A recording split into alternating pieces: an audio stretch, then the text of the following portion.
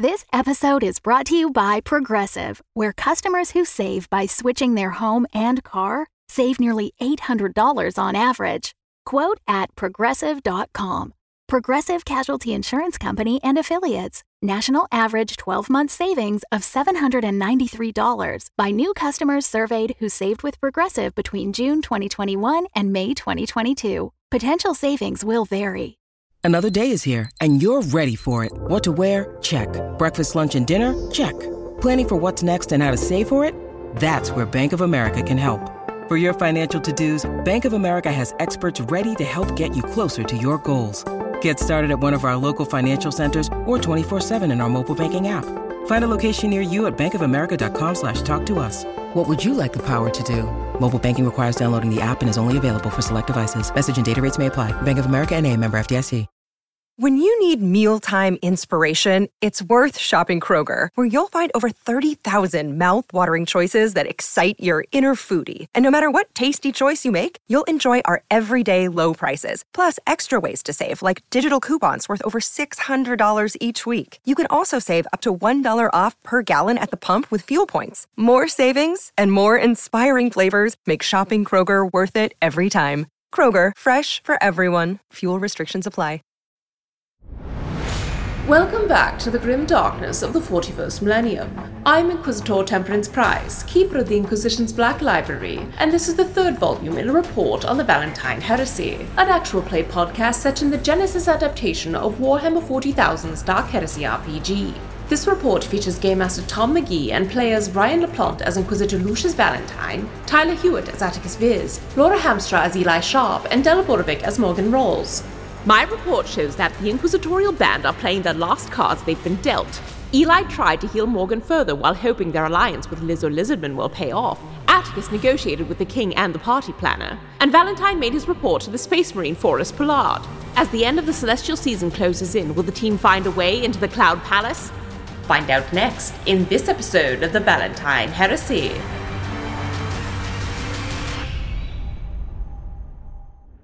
Well, at least it wasn't an execution. Lucius Valentine.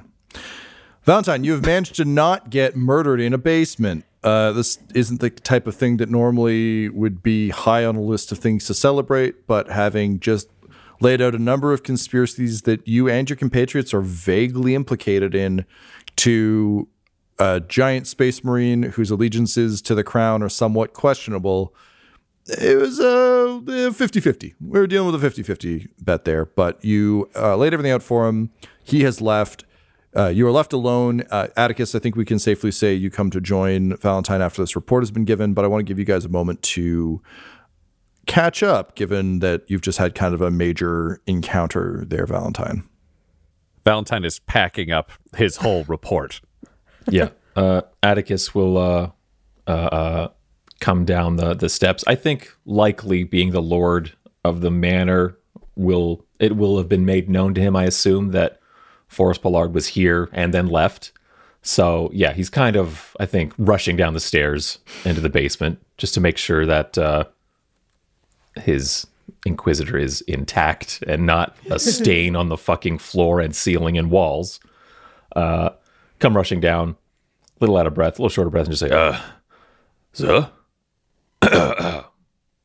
Yes, I have survived this encounter. He came in threatening to kill me and left with an attaboy, so I think overall it's gone as well as it can. I don't know if he's going to be resolving any of these conspiracies. He did not seem interested in them in the least. However, I do believe we now know what the seed looks like. It's the one part of the story that I withheld. Appears to be a black gem, somewhat shiny, maybe shards, maybe in multiple parts. If you could do me a favor, we need to go into that room where the Space Marine came from and break open anything that may contain shiny black shards. Yes, sir, right away.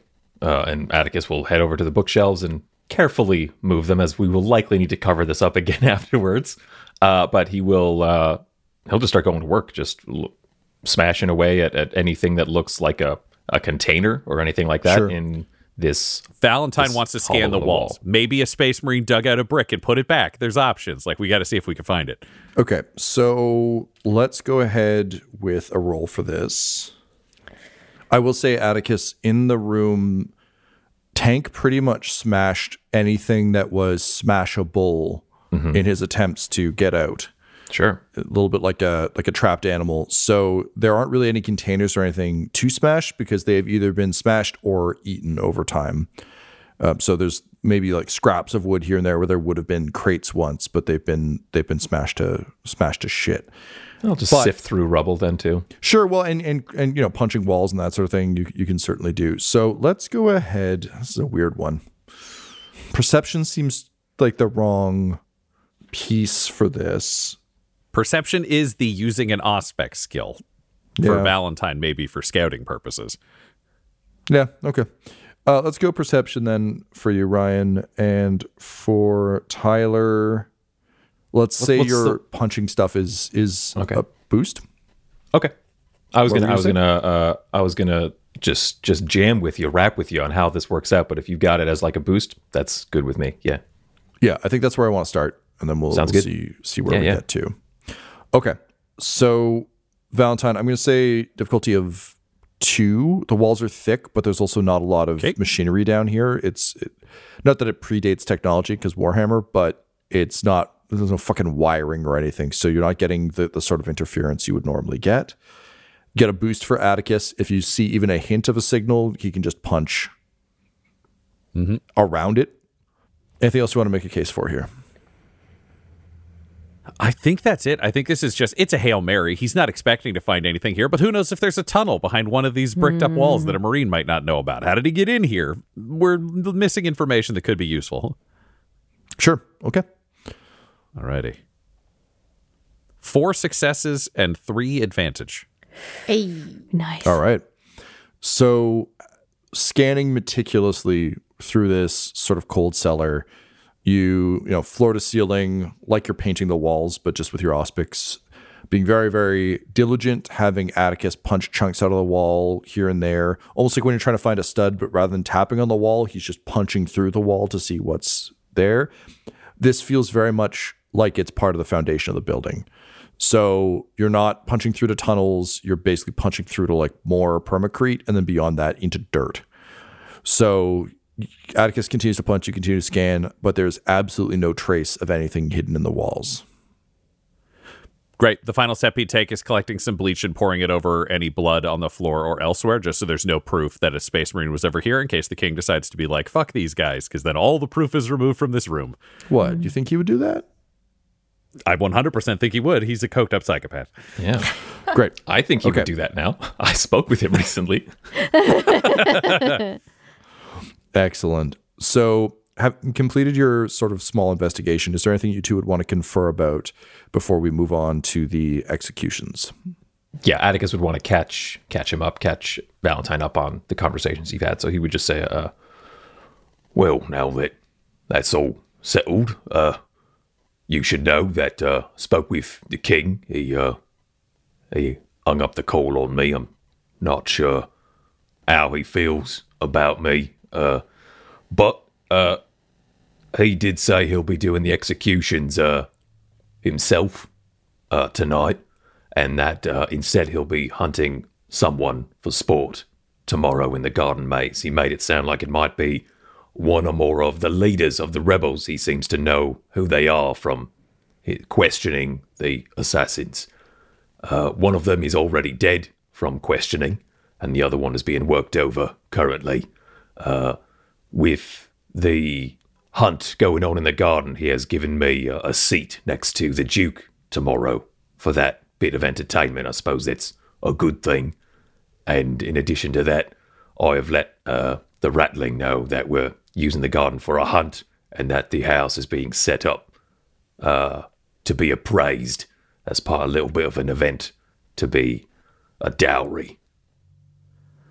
Excellent. So your conversation with the king sounds fruitful. If he's willing to carry out the hunt here, then at least there's a piece of entertainment. A time with the Duke may indeed prove priceless in terms of this exchange. If he hung up rudely, he's powerful. That gives him the ability to do that. It's not necessarily a review of your performance. In terms of the event, it sounds like you've done an excellent job working with Birino. Birino, yes, sir. You're a bit more worldly than I am, sir. Is paper mache, is that fancy, or good for a noble to have. In what sense? As like a big sun rising up over the house and then turning to show my big face and the Duke's big face on the paper mache sun.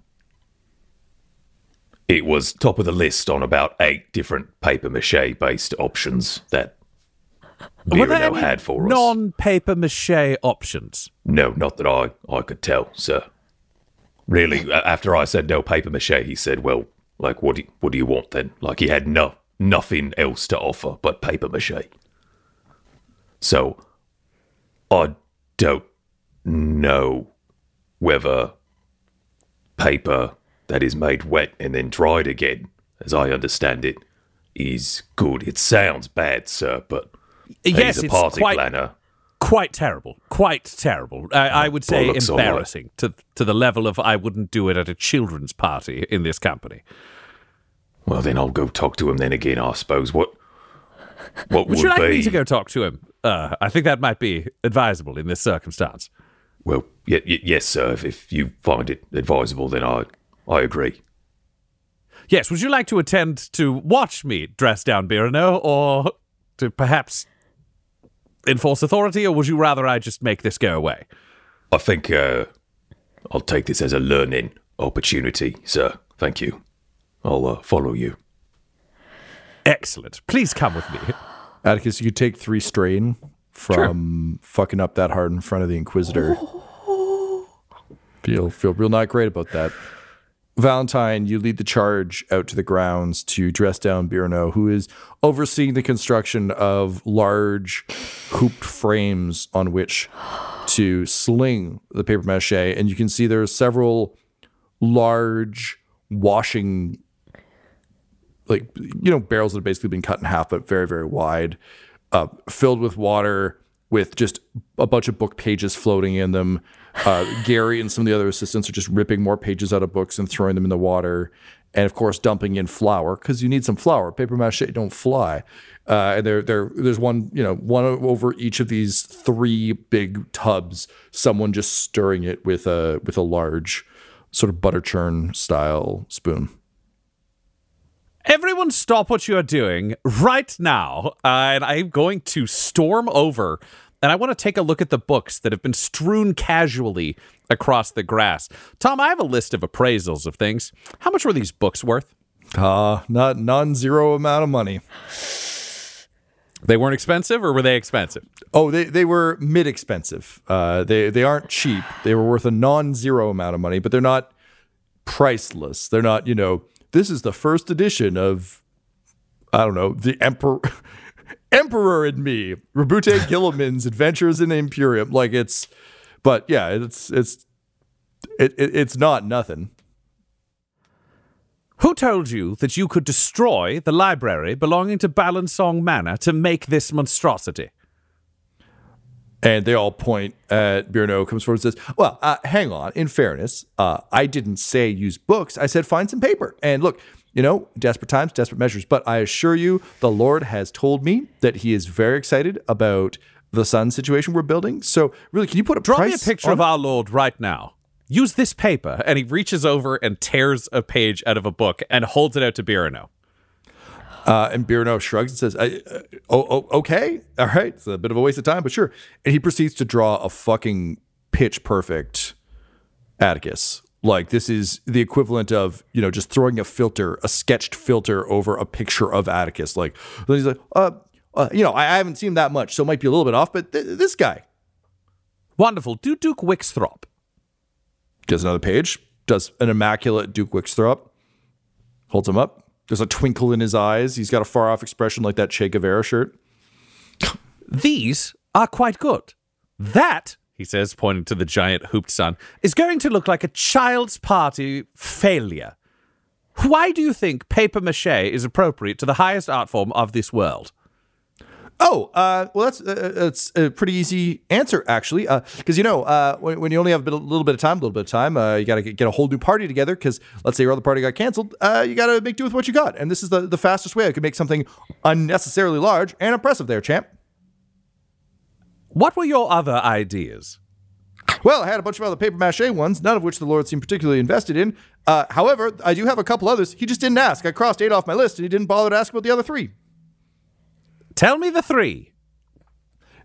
All right, so you've already got your maze. You got your big mansion. I'm thinking people love some pyrotechnics, and it seems to me that the Van Houtens have another mansion, so I'm thinking we just blow this one up. Big pyrotechnics show. Everyone's very impressed. Next idea. Great. So, you got this big house, right? You got that big maze over there. Amazing. But everyone here, they're used to that kind of stuff. So, I'm thinking we move it. It's not even in the mansion. It's not even in the maze. It's not even on the grounds. It's in the woods out back. Throw a big woods party. Everyone's dancing around the woods. We can set a bunch of bonfires. I can string some paper mache up in the trees. You know, really make it a kind of cool forest gig. Not a lot of people here get out in the country. I think we could really play that element up. You know, revitalization, just like the Lord said. And why is there paper mache in the woods? Oh, because we can't get proper decorations in the right amount of time. The rest of the nobility have already bought them all up. Venom Blight's used them all for the final celebration there. There's not a lot of stuff we can buy. Most of it's already been used. So I'm just making do with what we got. I don't want the Lord to look like a chump because he doesn't have any decorations, so I'm just making ones. Just because we can't buy it doesn't mean we can't have it. You realize if you make pathetic decorations, that's actually worse than not having no decorations. You want to do nothing rather than something poorly. Forgive my candor, but how many parties have you been to here? Forgive my candor, but who do you work for? I don't work for you. I'm just saying, I've never been to one with no decorations. That sounds like it's going to be a mighty big problem. Even if the decorations look like shit, at least there's decorations. Third idea. Well, the third idea is that we create a series of banners, just kind of festoon them around the mansion, make it look a little bit different from the outside. See, take some of these likenesses and dramatic poses, kind of recapture some of the glories that we've already seen from Lord Van Houten here, and we just make them very dramatic, like in the old ways. But it's kind of old-fashioned to just have pictures, you know, well-drawn pictures of somebody up. It's much better if there's some spectacle. But hey, you know, if you want to go real basic, we could just do a series of banners depicting all of his great victories and, I don't know, maybe make a statue of him with that giant arm looking dramatic. But what's the statue made out of? What is the statue made out of? What do you think? Wood. We'll carve it.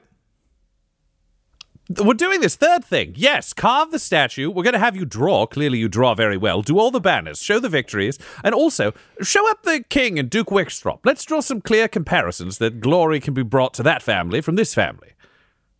All right, well, I guess there's no accounting for taste. I'll make all these boring-ass old things that no one's going to care about or pay attention to, but if you just want an immaculately made statue and a bunch of drawings festooned across a building, I guess we could do that.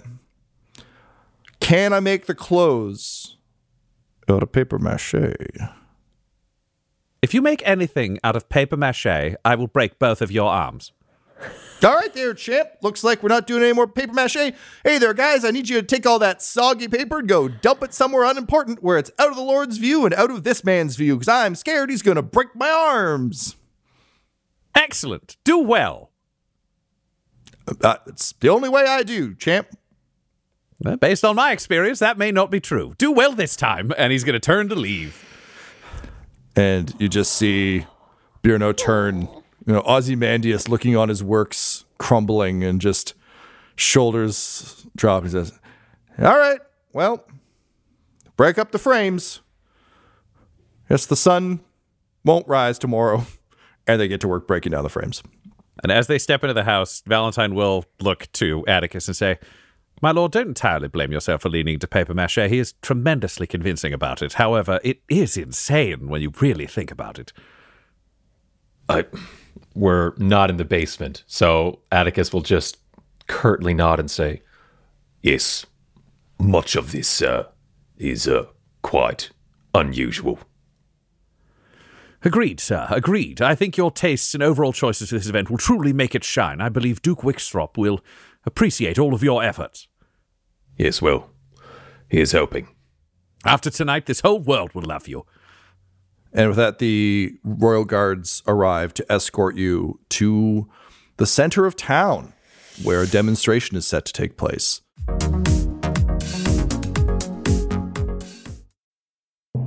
Hey, it's Del. I just wanted to say thank you so much for listening to the Valentine Heresy.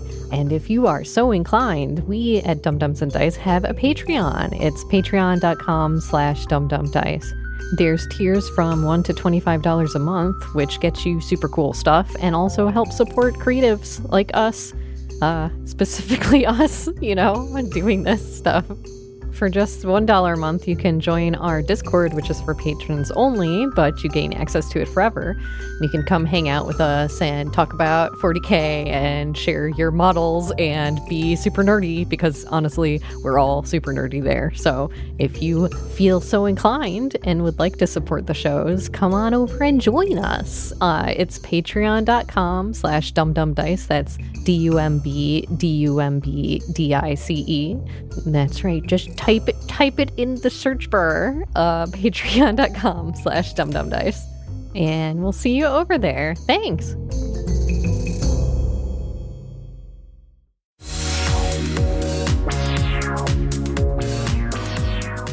Morgan, Eli, Atticus, and Valentine, you find yourselves back together.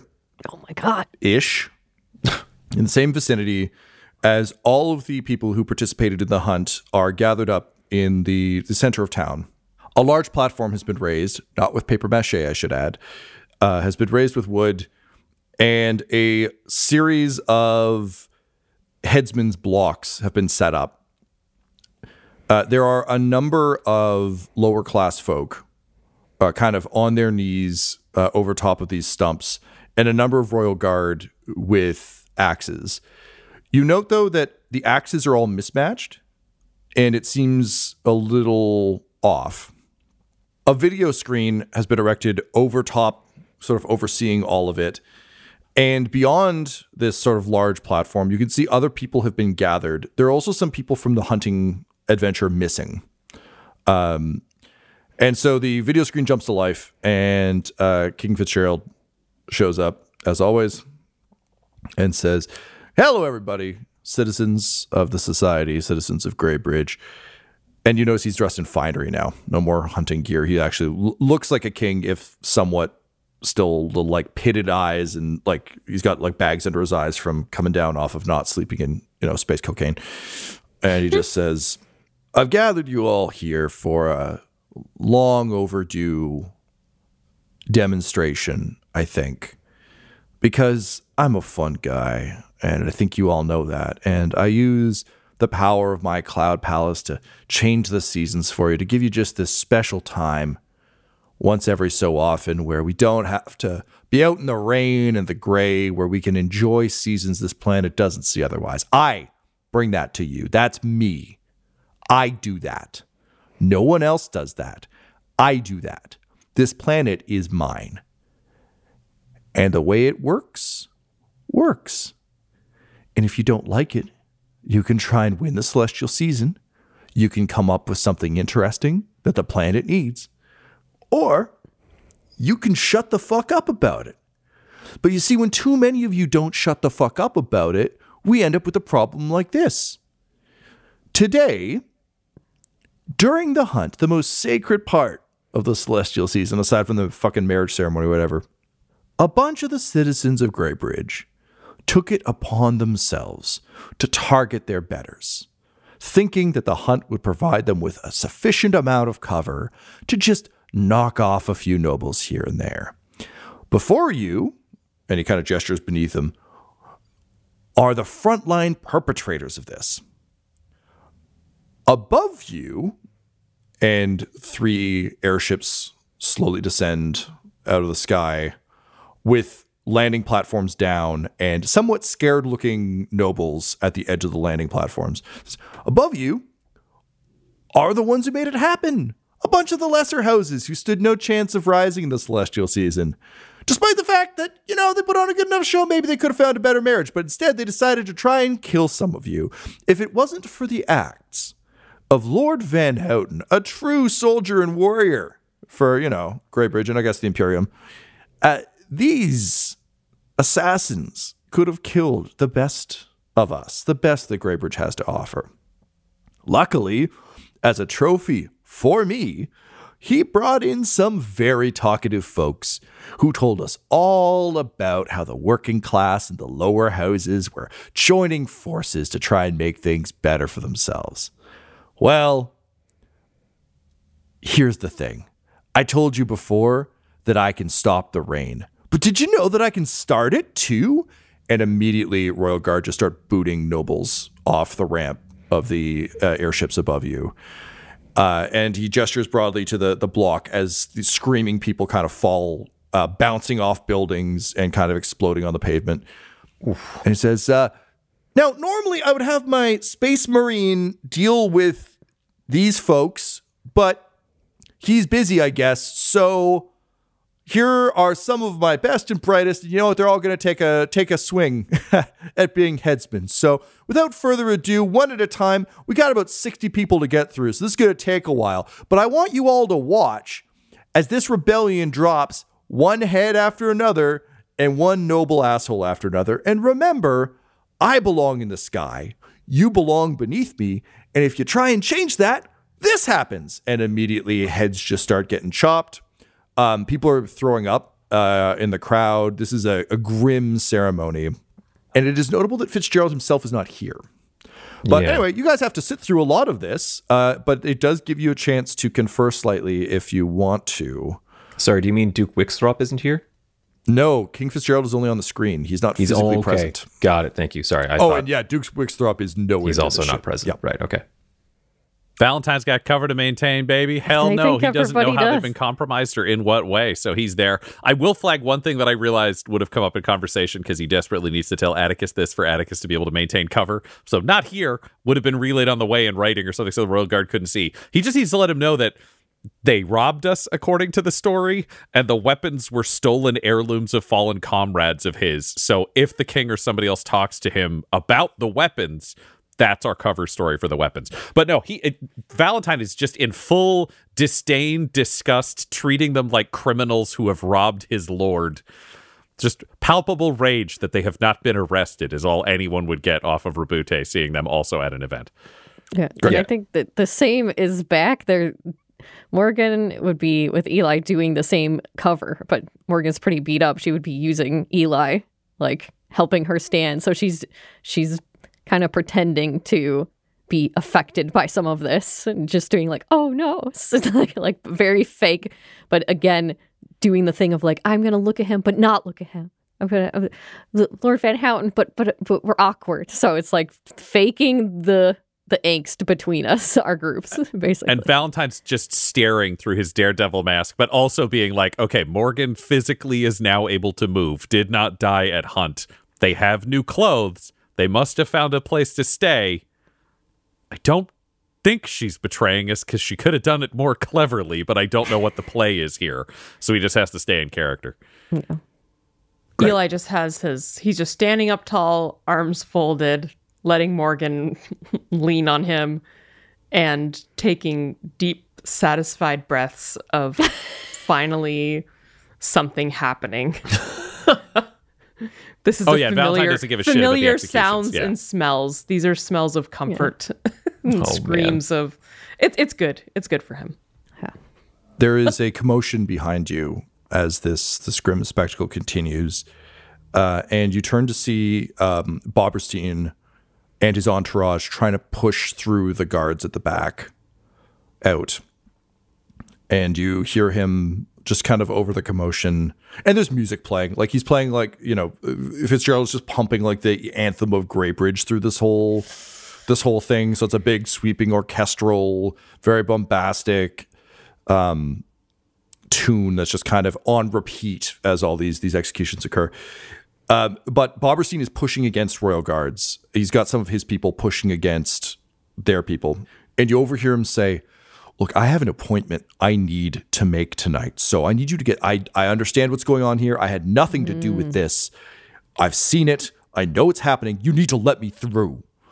And the Royal Guards are, of course, just as unmovable to him as they were to Atticus. But is that something you want to investigate, or is there anything you're trying to observe? Like what's Valentine data slate up. This is like, let's get tape of this. Let's see who's going. He's not in a position where he could approach politically, but this is like, oh, let's get it on tape that this guy wanted to leave. This sounds great. Great. Okay, so you're recording? In an officious, he looks like he's typing, but it's that same way of like pretending to text on your phone while photographing a celebrity at a restaurant. Like he's just doing that. Gotcha. So you're recording there. I'm not going to make you roll for that. I think that's easy enough to do during this. Morgan can I get a perception or... That's what I was thinking, is she would just generally be watching everything. But yeah, I would say perception. I would also take streetwise, to be honest, because I'll leave it up to you. Perception would be I'm actively looking around. Streetwise, I think, would be the soft focus. It's like hard focus or soft focus. If it's hard focus, I am trying to ascertain stuff. Then perception, if it's more of a I kind of am just going to soft focus and see what rolls over me, then streetwise. But I'll let you pick which one works best for you. I think streetwise, because it's the same thing of there's so much commotion and so many noises and stuff going on that it's the general, can I get something that sticks out to me, or even people's faces or something. Yeah, I also feel like that's probably more Morgan's style, which is like I'll just go sit in a crowded room and listen, and I'll probably pick something up rather than like I will look around the room and see what's what. Exactly, yeah. So I'm going to say difficulty of 3. Okay. 3 purple. You get a same thing we had with Eli earlier, boost for crowd and setback for crowd. Okay. I'm going to give you a boost for the bar that we literally just described. I think this is a skill set you've honed over years of both being on the run and just running a bar. This is how being bartenders in these loud work. spaces and trying to anticipate danger or things of note. Anyone want to make a case for anything else? That makes sense to me. It's just, what can we get out of these situations, which is kind of where Morgan is generally. Like, we're fucked, but maybe something can come from this, you know? Maybe not 100% fucked, like 80% fucked. Okay, cool. Yeah. So go ahead and roll your dice, please. 5 advantages. Interesting. With 5 advantage, Morgan, you start to get a sense of the crowd. You don't pick up anything specific, but you start to understand the ebb and flow of it a bit. You understand who is so horrified by the spectacle occurring. Nothing like this has happened in Greybridge in a long time. There was the Voidstain Rebellion back before their name was Voidstain, but beyond that, a spectacle of this nature and this brutality is not common here. As we've described, if someone committed a murder in the middle of Bridgerton, everyone in Bridgerton would be deeply not okay. If it wasn't an honor duel or some shit, it was literally just a brutal murder in front of them, they would not be cool with it. So that's going on. But beyond that, with no successes, I can't give you any additional information. But with that amount of advantage, I think it would be safe to say you're setting yourself up for something. What do you think Morgan would like to try and dig deeper on, if anything? Honestly, if that's all I'm getting from the general sense of these people in this situation, it feels like, okay, that's mostly what we know about all of this. So if anything, I think I want to pass the advantage on to Valentine and in some way try to confer that, like, we are still on side, like we are still helping. Whether that's like I've walked towards a direction and bumped Eli into someone that then shows someone else that's standing behind so that he can see, or something like that, of just I am still trying to help in some way. So running interference for Valentine while he's observing Bobberstein. Okay, I like that. Eli, I don't think I'm going to have you roll because you're just 1,000 yard stare. This is just you're happy things are happening, and or do you think you'd be actively taking in the scene, or is it just kind of like it would be. There's a lot happening, so Eli's training of just kind of keeping track and making sure that the chaos is proceeding as chaotically as expected, and there's no patterns emerging in the chaos that would suggest that there is danger in any direction other than the people who are being punished. Gotcha. Okay. That makes sense. Yes. Yeah. And so far there is no additional danger that you can see. Cool. Atticus, how about you? I think under the ruse of having a lord's authority, I might go over to Robbie Bobberstein, so that my right-hand man here can also accompany me and get closer and more accurately capture what's going on, and might even be able to I might speak with Robbie as well, depending on how his little stunt plays out here. Sure. So you approach and he can't get past these guards until the spectacle is done. And as you approach, he just kind of turns and like his eyes narrow at you as you approach. Just I don't have time for whatever you want right now. What's all this? What's going on here? It's none of your concern, Van Houten. I'm just trying to make a speedy exit from this nonsense. I've got somewhere to be. Nonsense. This is the mass execution of the people who killed Lady Bollinsong. I thought that might mean something to you, Boberstein. Oh, it's the mass execution of the people who killed Lady Bollinsong, huh? Well, that's weird because you're here and he's there. And he points at Valentine, and he points over at Morgan and no, I guess he'd probably point over at Morgan. He was like, and they're over there. So is it really all the people responsible for Lady Bollinsong are up there? No, I think a bunch of other unrelated assholes are up there, and there's more shit still going on. But again, and he takes what are you saying? Oh, I think I'm being pretty clear here in what I'm saying. No, but clearer. Here, for everyone to hear. What is it that you think is going on? And he just shakes his head and he says, "Look, man, I'm trying to put all this behind me. I'm looking at the future, not the past. And it deeply pains me that I don't think the ones responsible are getting punished right now. But that doesn't matter because Gwen's dead, and that's what matters. So that already happened. That's done."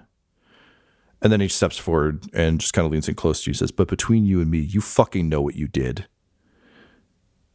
Mr. Executor." I competed.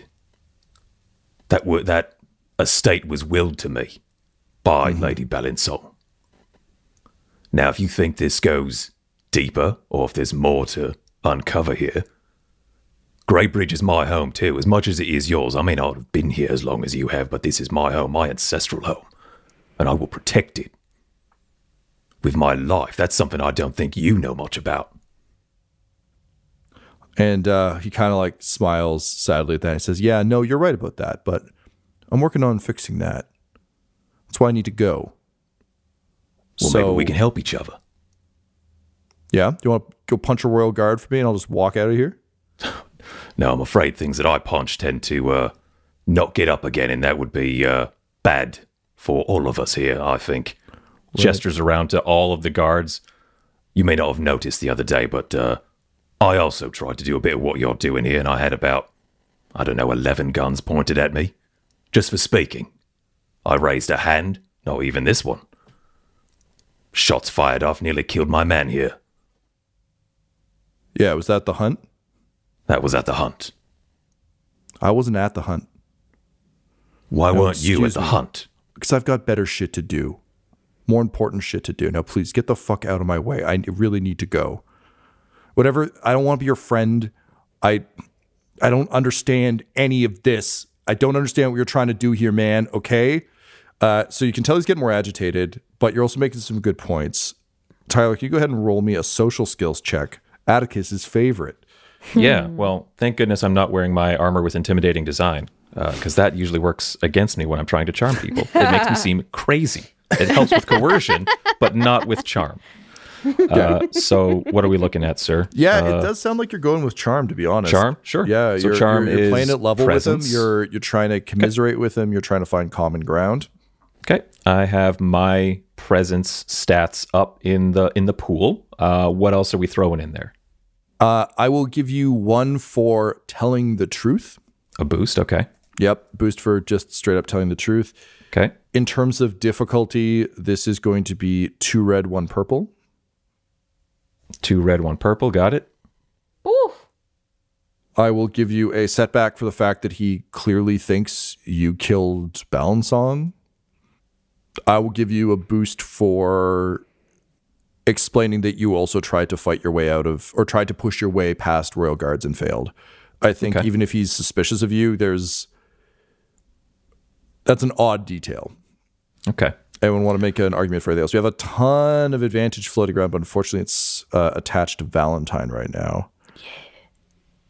My motive here is just to get this guy to keep running his mouth, to just keep talking, because I know this is being captured and that we can kind of dissect this at a later time. But yeah, I'm just trying to keep talking, man. What else is on your mind? Yeah. Fair enough. Okay. I think that's it from me. Okay. Then I am rolling. This is skewed towards losing, but stranger things have happened.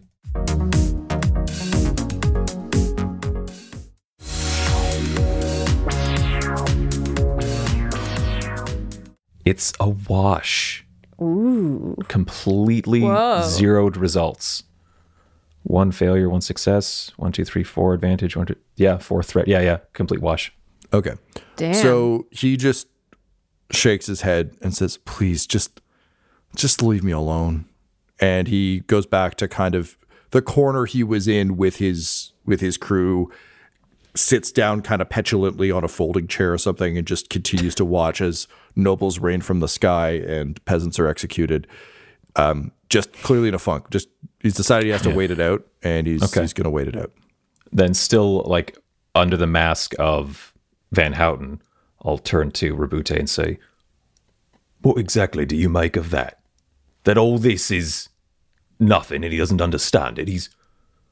His house has been here for generations. What was he talking about? He said a great many things, my lord, hopefully because he was upset. The ramifications of some of his claims would be damning if they were shared in public. So, may he keep it to himself, and we may both think on these words. Both think on these words and decide whom we should share them with, and why and how. I agree.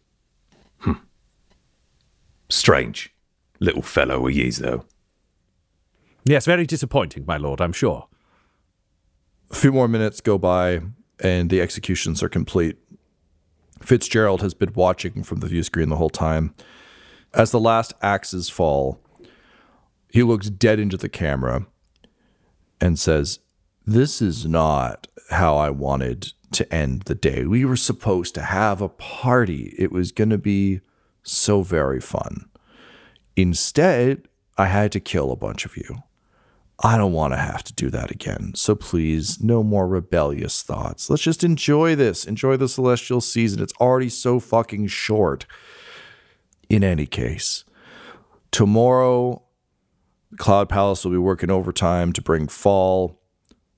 And then we will have our lovely show of art and our party at our dearly departed Gwendolyn Ballensong's manor, hosted by our erstwhile large-armed friend, Lord Van Houten. If anyone fucks this up further, you will meet the same fate as those you see around you. Okay? Okay. Everybody go the fuck home. Stop wrecking this for me. And we will see you tomorrow for a better day. And with that, the royal guard steps aside. The curfew will commence once the sun goes down. The real sun, not the paper mache one. But the guards following everyone everywhere piece seems to be resolved now that the people behind the assassinations have been executed. The crowd does not know what to do with itself. People are really, really taken aback and haunted. The place is a mess. They didn't drop people on you, obviously, but close enough to you that you're all lightly in the splash zone if you're on the edges there. So it is a grim day in Greybridge as everyone sort of starts to depart and make their way home. Is there anything any of you want to do on your way out? Atticus is basically just going to keep in mind maintaining the cover of like complete animosity towards Rawls and Clarence. If there's any interaction there, he despises them and will not like give them the time of day. And yeah. Great. As the crowd starts to disperse, Fernelius Venomblight, the party planner, and his entourage of like the servitor and the two sycophants comes over, and he just smiles sort of witheringly at you, Atticus, and says, so I hear that you hired the Ratling to plan your party. Is that true? Yes, it's quite a shame we weren't able to retain your services. I would never. Well, and he just reaches up, almost goes to pat you on the head and then thinks better of it. So there's a weird like... Good boy. I was going to say, That's where Valentine catches his wrist. That's just the hand goes to Pat and just gets frozen in place. And Valentine uses his augmetic hand. So there's a little bit of a sharp grip on there. He's not going to do any damage, but it's not going to move. Yeah, fair enough. He says, forgive me, I was being perhaps too personal with my handiwork. And the sycophants laugh, and the servitor just blares out that horrible binary, like, binary laugh. To quote an over-perfumed arse kisser, I would never. And I'm going to leave. And I'm going to hold him in place while Atticus walks away until Atticus is clear, and then release the arm and turn to follow. And he just like cradles his hand. And again, as we've determined with many of these nobles, unaware that he can bleed his own blood. And he looks down at his hand and just huffs. Morgan and Eli, as you're leaving, can you please roll me a perception check? I want one from each of you. It's a difficulty of 1 red, 1 purple. Get a setback for the crowd noise. I think that's it, unless you want to make a case for anything. Nope, that seems like normal. Okay, go to just roll it. I'm scared. I got 4 successes. I got 1 advantage, 2 failures. Okay. Eli, you're now on full alert to crowd control, so you're not really paying attention to anything other than all the bodies that are suddenly around both of you, and suddenly very aware of how exposed, weaponless, and hated the two of you are. So you start kind of Mr. Presidenting Morgan out of there. But Morgan, you are trained on crowds, and you spent a lot of time just absorbing information from crowds. So as Eli starts to kind of hustle you out of the crowd into the streets back towards the boarding house, which admittedly is not far from here. Okay, I was wondering how we got here. Yeah. You catch something that sends a chill up your spine. As on the wind, you hear a very distinctive laugh, a gargling, electronically broken up laugh.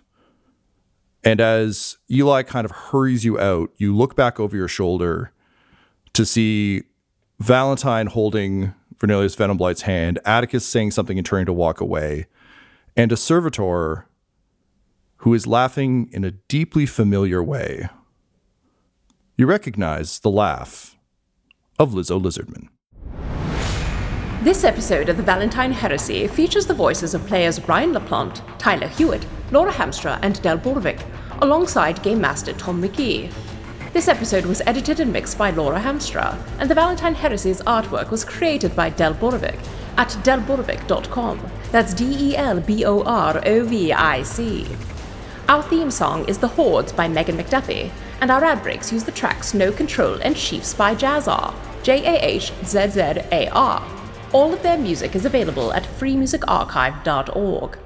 For all things Dum-Dums and Dice, including merchandise and how to join our Patreon, you can visit dumdumdice.com or find us on social media at dumdumdice. That's DUMBDICE.